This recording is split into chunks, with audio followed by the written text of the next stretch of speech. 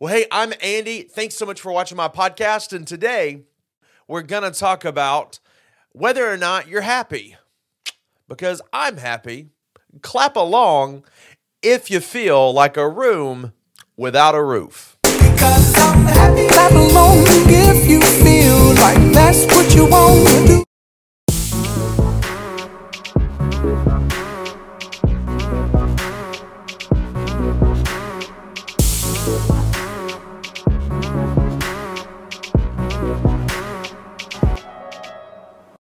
Well, today we are in week 3 of our discussion on having a godly perspective. What does it mean to look through our life and the way that we live through the lens that God desires for us to have?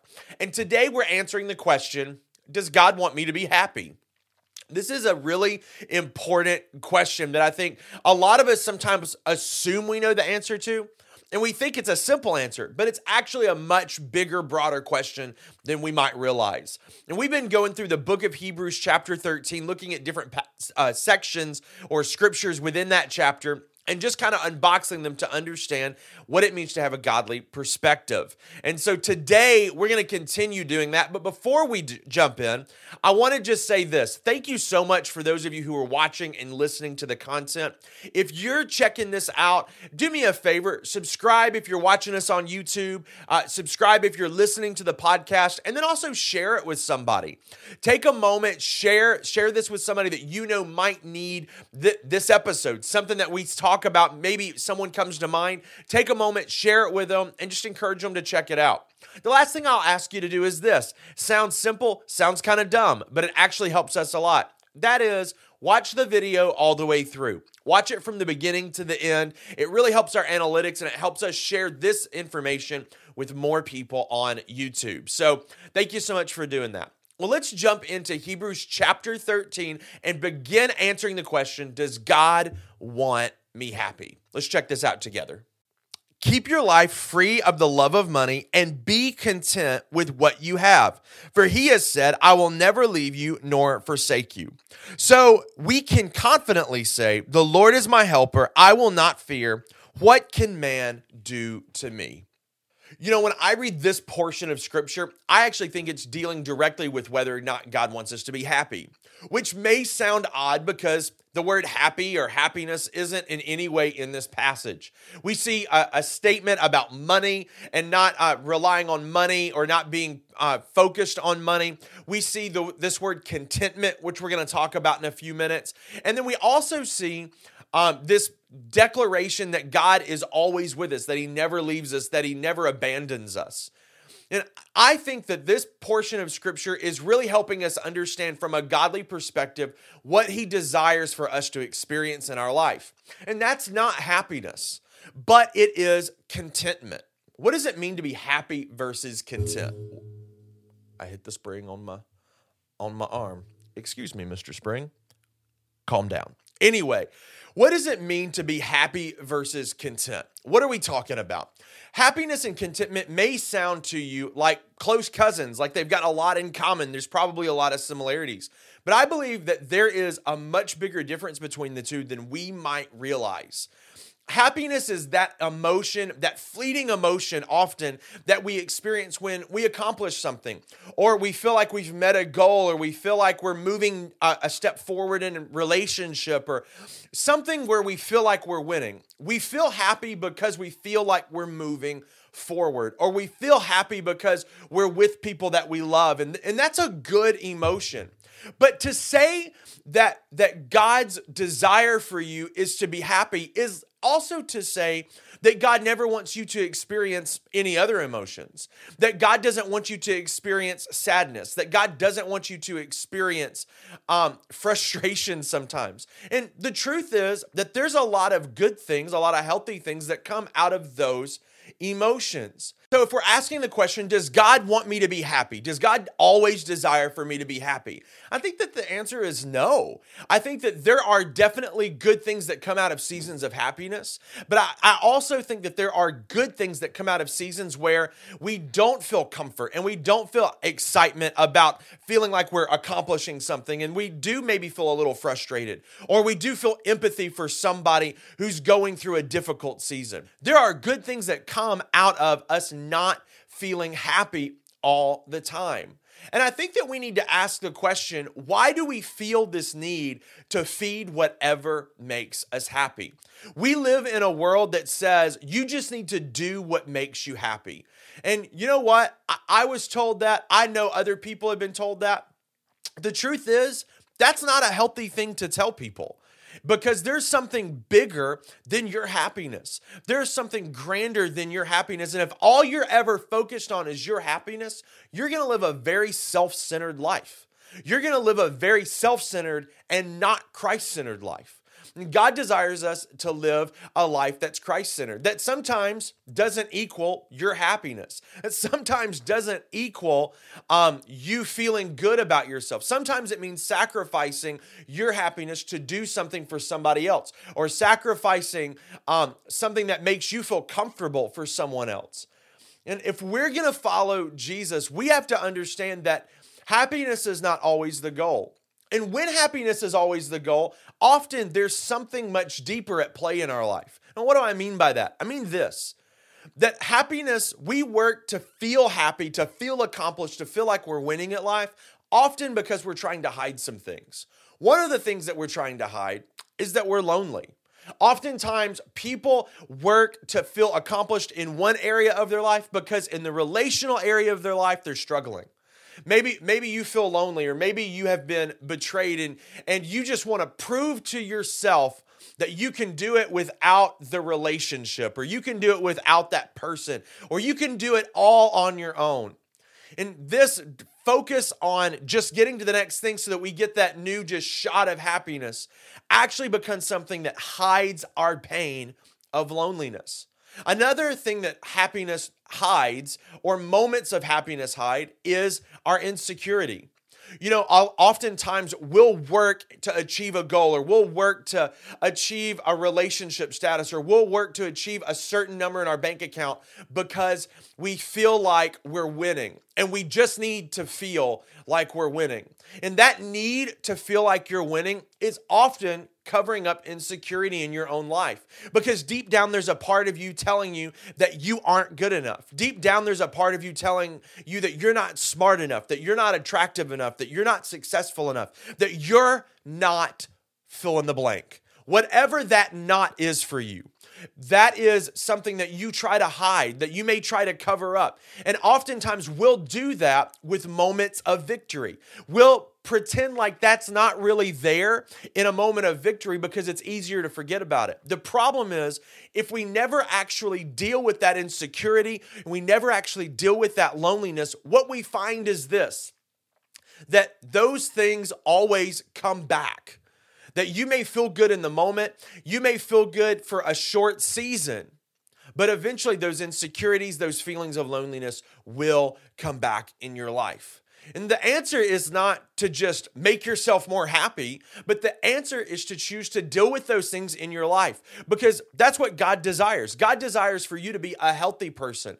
God desires for you to work those things out. God desires for you to allow His grace and His mercy to cover the pain of some shame and some trauma in your life. And often, those of us who are most obsessed with just being happy have the most pain in our past. We have the most trauma, and we're just trying to do our best to do enough to feel like those things don't exist anymore. But those things behind us, those things that we try to pretend like aren't real, they eventually resurface. They resurface if we choose not to deal with them. God doesn't want you happy.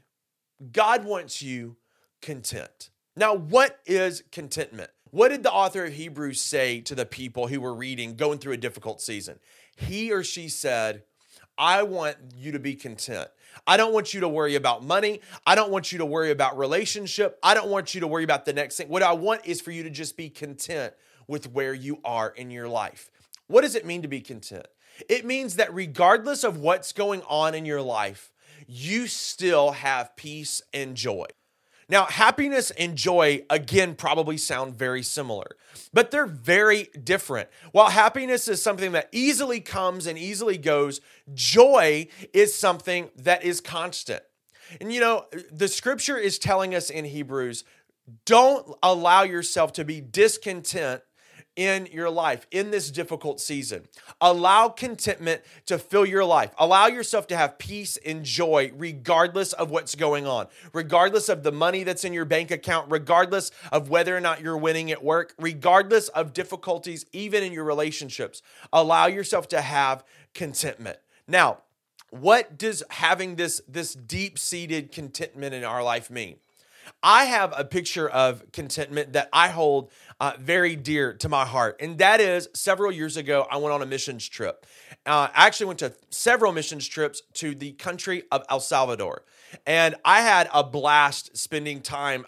Over 3 years, I think I spent right at 4 weeks in El Salvador. And we got to travel all around this small, considerably impoverished country.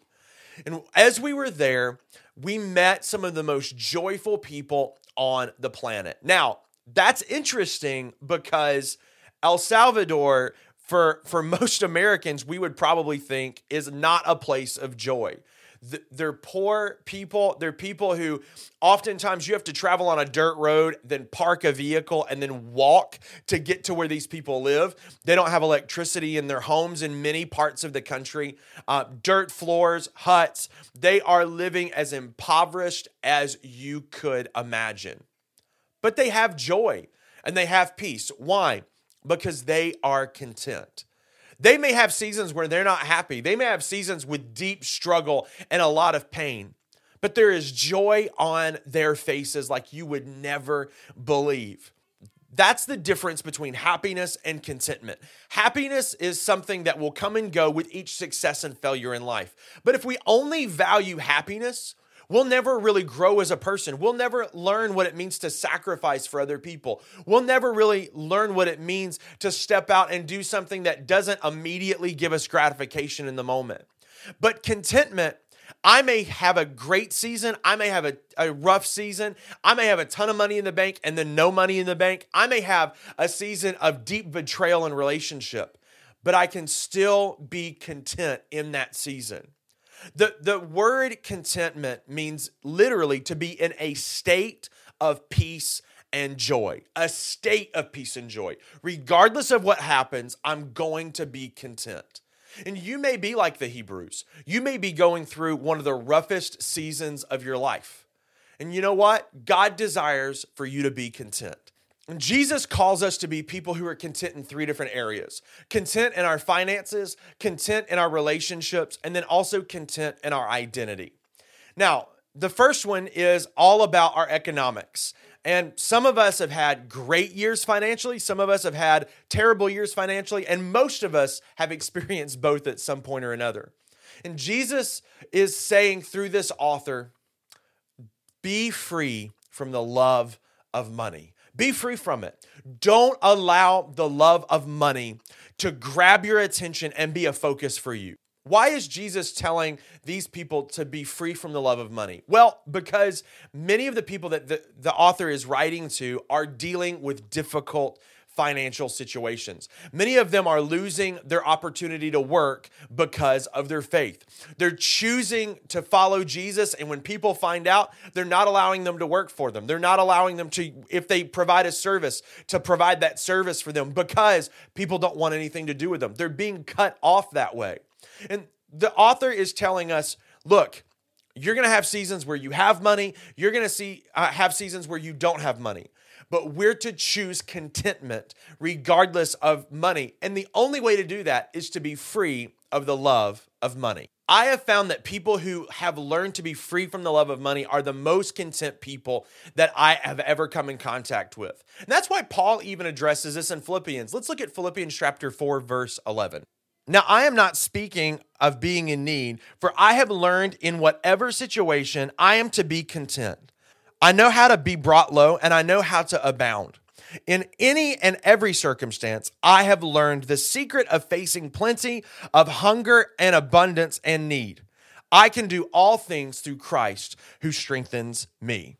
The last portion of this scripture we just read, I can do all things through Christ who strengthens me, is famous. I sang it in kids' church. I heard it in youth ministry. I can hear the pastor I grew up with saying it passionately on a Sunday morning and letting us know we can do anything through Christ who strengthens us.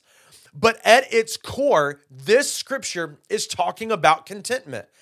Why can I walk through anything? Why can I do all things through Christ? Because I found contentment. That's what Paul's saying. I've found contentment. And because I found contentment, I can go through and deal with anything that's thrown at me. I can do all things through Christ who strengthens me because I find content in my relationship with Jesus. This is powerful. And for many of us, we find contentment in money. We find contentment in whether or not there is a certain amount in our bank account. We all have that number. When I was poor, that number was $100, right? Like I felt okay with my life when I was in college and I was a poor college student, a new youth pastor. If I had $100 in my bank account, it was like a security blanket for me. Now, I know that that's scary. Now, I think I would have a panic attack if there was only $100 in my bank account. But in that season of my life, it was that security. And many of us know what that's like. We have that security. We have a certain amount of money in our bank that makes us feel okay, like everything's gonna be fine. If something goes crazy, I'll be good. And the truth is that God desires for us to have that contentment regardless of whether or not that minimum is in that bank account, regardless of whether or not we have security in a certain area of our career or in our relationships. God desires for us to have that contentment in Him. So we're to have contentment when it comes to our finances. The second way that we're to have contentment is in relationship. Relationship not only with people, but with God. That we're to be content with the relationships that God has brought to us. Remember what Paul said in Philippians, that whether he abounds or is really low, he's content. Whether you have a lot of friends or a few friends, you are to be content. And we're to be content inside of that relationship that we have with Jesus. He says in Hebrews chapter 13, verse 5, that we're to be content. Why? Because He will never leave us nor forsake us.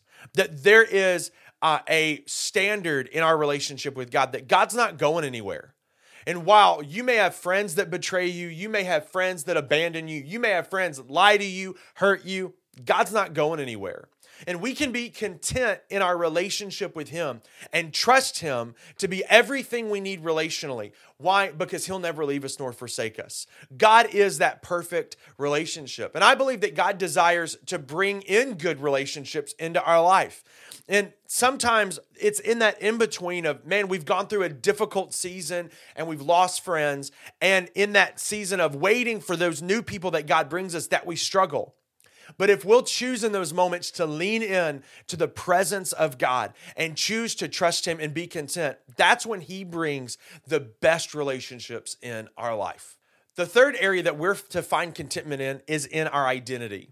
And what does it mean to have a Christ-centered identity? What does it mean to have an identity as a follower of Jesus? I think that this is such an important question for us to ask, because those of us who have struggled with contentment, I've struggled with contentment. I would argue most likely also struggle with identity. We struggle with who we are. We struggle with who we're not. We struggle with wanting to be something better than we are. But when we choose to put all of that aside, when we choose to take that ownership of our own personal identity and place our identity in Christ, that we are first and foremost Christ followers, it changes everything. Because in Christ, we are always victorious. In Christ, we are exactly what God desires for us to be, and that is to be in relationship with Him. And when that is at the forefront, not who I think I'm supposed to be, not who I desire to be, but my identity in Christ, there's something significant that comes out of that. And I believe that that is why, again, Philippians talks about this idea of when I find contentment, I can do all things. Why? Because when my identity is in Christ, the pressure's off. Jesus has already done the work. Jesus has already mined out all the problems, and He's covered my sin, He's covered my imperfection, and He's covered my brokenness. And I can live content in my life more so than ever before. I think what's interesting is this isn't just like a Bible principle or a Christian principle. That's enough, but there's more than that. There are actually lots of studies that show that people who are consistently content actually excel in their workplace. They're more likely to receive raises. They're more likely to receive promotions. Why? Because when people are content, there's a piece about them that allows them to focus on their job more. It allows them to focus personally on their family more. It allows them to focus on what really matters. Instead of dealing with the stress and the worry of, am I going to live up? Am I going to succeed? Am I going to fill in the blank? They choose to sit in a posture of peace and joy because they are content with who God desires for them to be. And this idea of contentment is ultimately a perspective that God desires for us to have. It's taking on God's perspective. Not that I'm broken, not that I'm imperfect, but I am made perfect in Him.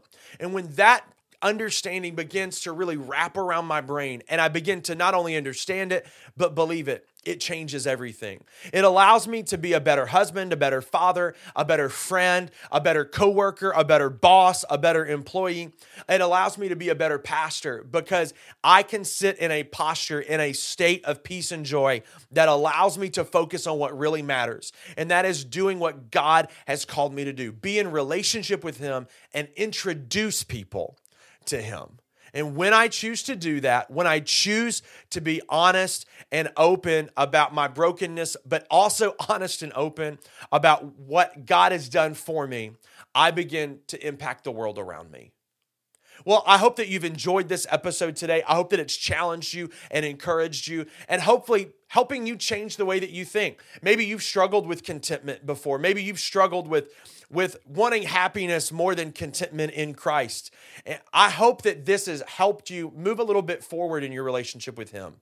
Until next time, you're watching the Andy McMillan Podcast.